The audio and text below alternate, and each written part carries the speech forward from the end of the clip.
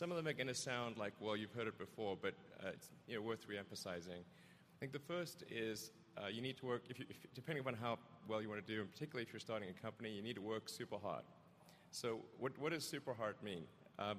Well, when my brother and I were starting our first company, instead of getting an apartment, we just rented a small office and we slept on the couch. And we showered at the YMCA, and we're so hard up we had just one computer. So the website was up during the day, and I was coding at night, 7 days a week, all the time. And I sort of briefly had a girlfriend in that period, and in order to be with me, she had to sleep in the office. So work hard,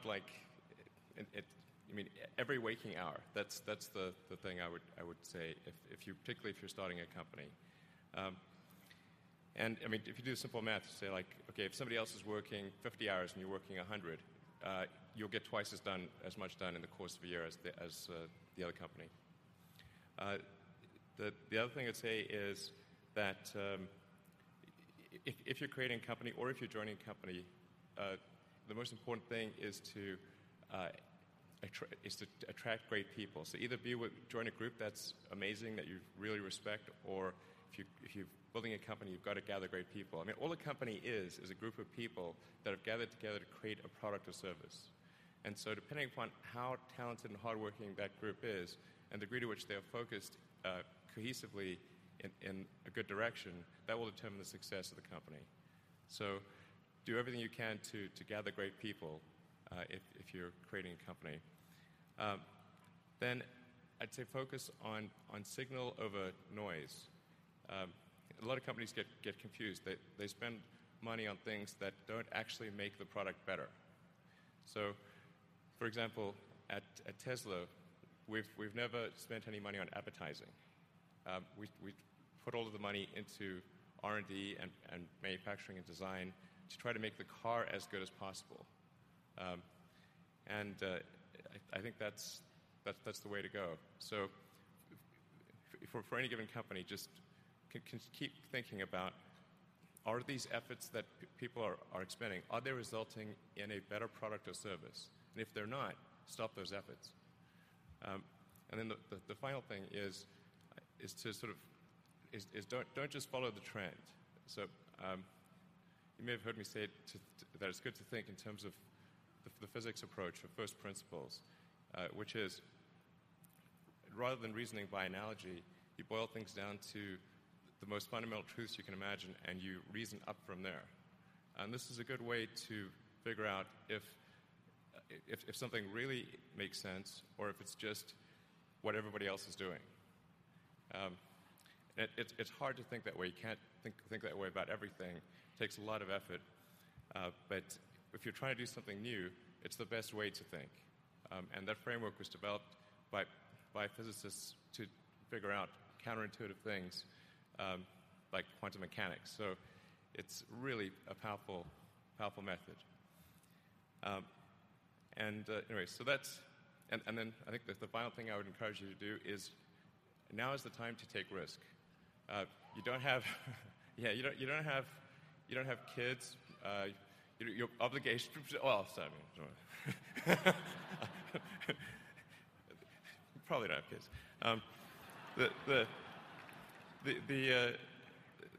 But as you get older, your obligations increase. So and once you have a family, you start taking risk not just for yourself but for your family as well. It gets much harder to do things that might not work out.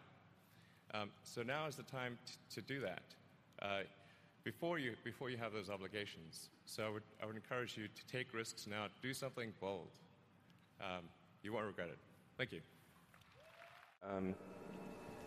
I think certainly being focused on something that you're confident will have high value to someone else, and just being really rigorous in making that assessment, because people tend to, a natural human tendency is wishful thinking.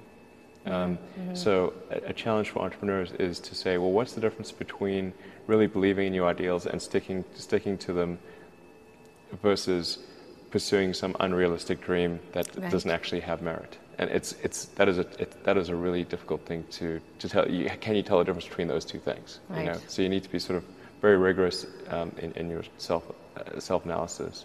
I think certainly extremely tenacious, and then just work like hell. I mean, you just have to put in, 80 to 100-hour weeks every week. Gosh. And That's then a lot of work. All those things improve the odds of success. Okay.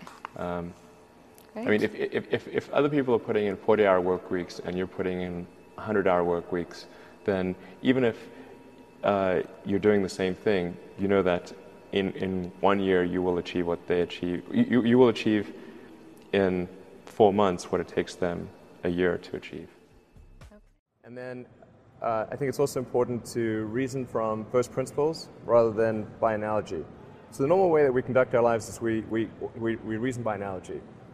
We're doing this because it's like something else that was done, or it's like what other people are doing. Me Too type ideas. Yeah, Slight iterations take, on a theme, and it's because it's kind of mentally easier to reason by analogy rather than from first principles. But by first principles is kind of a physics way of looking at the world, and what that really means is you kind of boil things down to the most fundamental truths, and say, okay, what are we sure is true, or as sure as possible is true, and then reason up from there. That takes a lot more mental energy. Give me an example of that. Like, what's one thing that you've done that on that you feel has worked for you? Sure. So somebody could say, in fact, people do, that battery packs are really expensive, and that's just the way they'll always be, because that's the way they've been in the past. You're like, well, no, that's pretty dumb, because if you applied that reasoning to anything new, then you wouldn't be able to ever get to that new thing. Right.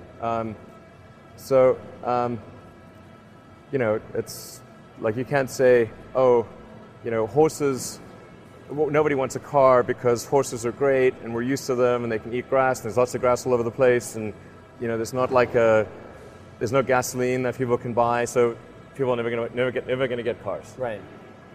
People did say that, and for batteries, they would say, it's going to cost, historically it's cost $600 per kilowatt hour, and so it's not going to be much better than that in the future. And you say, no, okay, well, what are the batteries made of? So first principles would be to say, okay, what are the material constituents of the batteries? What is the spot market value of the material constituents? So you can say, okay, it's got cobalt, nickel, aluminum, carbon, and some polymers for separation, and a steel can. So break that down on a material basis and say, okay, what if we bought that on the London Metal Exchange, what would each of those things cost? Like, it's like $80 per kilowatt hour. So clearly, you just need to think of clever ways to take those materials and combine them into the shape of a battery cell, and you can have batteries that are much, much cheaper than anyone realizes. First of all, I'd say starting a business is not for everyone. So generally, starting a business, I'd say number one is have a high pain threshold. That's it. There's a friend of mine who's got a good saying, which is that starting a company is like eating glass and staring into the abyss. Okay, that's generally what happens, because when you first start a company, there's lots of optimism and things are great, and then so happiness at first is high.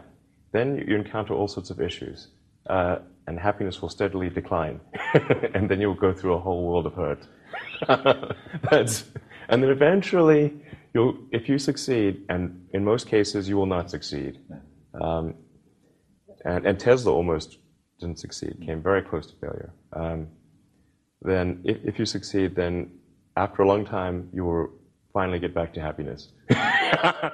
I think too is you've got to make sure that whatever you're doing is a great product or service. It has to be really great. And I go back to what I was saying earlier, where if you're a new company, I mean, unless it's like some new industry or new market that if it's an untapped market, or then you have more ability to. The standard is lower for your product or service. But if you're entering anything where there's an existing marketplace against large entrenched competitors, then your product or service needs to be much better than theirs. It can't be a little bit better, because then you put yourself in the shoes of the consumer, and they say, why would you buy it as a consumer? You're always going to buy the trusted brand unless there's a big difference. So a lot of times, entrepreneur will come up with something which is only slightly better. And it can't just be slightly better. It's got to be a lot better. Number 3, I'd say, is constantly seek criticism. A well thought out critique of whatever you're doing is as valuable as gold. And you should seek that from everyone you can, but particularly your friends. Usually your friends know what's wrong, but they don't want to tell you because they don't want to hurt you. So lift you up, sort of. So they'll say, "Oh, I would encourage my friend, so I'm not going to tell him what I think is wrong with his product." Yeah. It doesn't mean your friends are right, but very often they are right, and you at least want to listen very carefully to what they say. And to everyone, if you're looking for, basically, you should take the approach that you're wrong. That you, the entrepreneur, are wrong. Your goal is to be less wrong.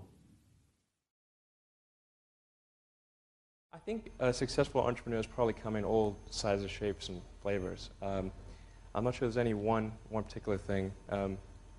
For me, some of the things I've described already, I think, are very important. I think really an obsessive nature with respect to the quality of the product is very important. So, being obsessive compulsive is a good thing in this context. Really liking what you do, whatever area that you get into. Given that, even if you're the best, there's always a chance of failure. So I think it's important that you really like whatever you're doing. If you don't like it, life is too short. I'd say, and also if you like what you're doing, you think about it even when you're not working. I mean, it's something that your mind is drawn to, and if you don't like it, you just really can't make it work, I think.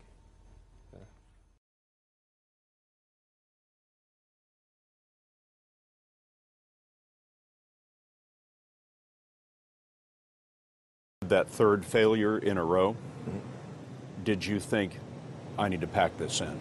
Never. Why not? I don't ever give up. I mean, I'd have to be dead or completely incapacitated. 8 weeks later, Musk bet the company on another flight. We have liftoff. And this time around, everything worked. Perfect. If that fourth launch hadn't worked, that would have been it. We would have not had the resources to mount a fifth.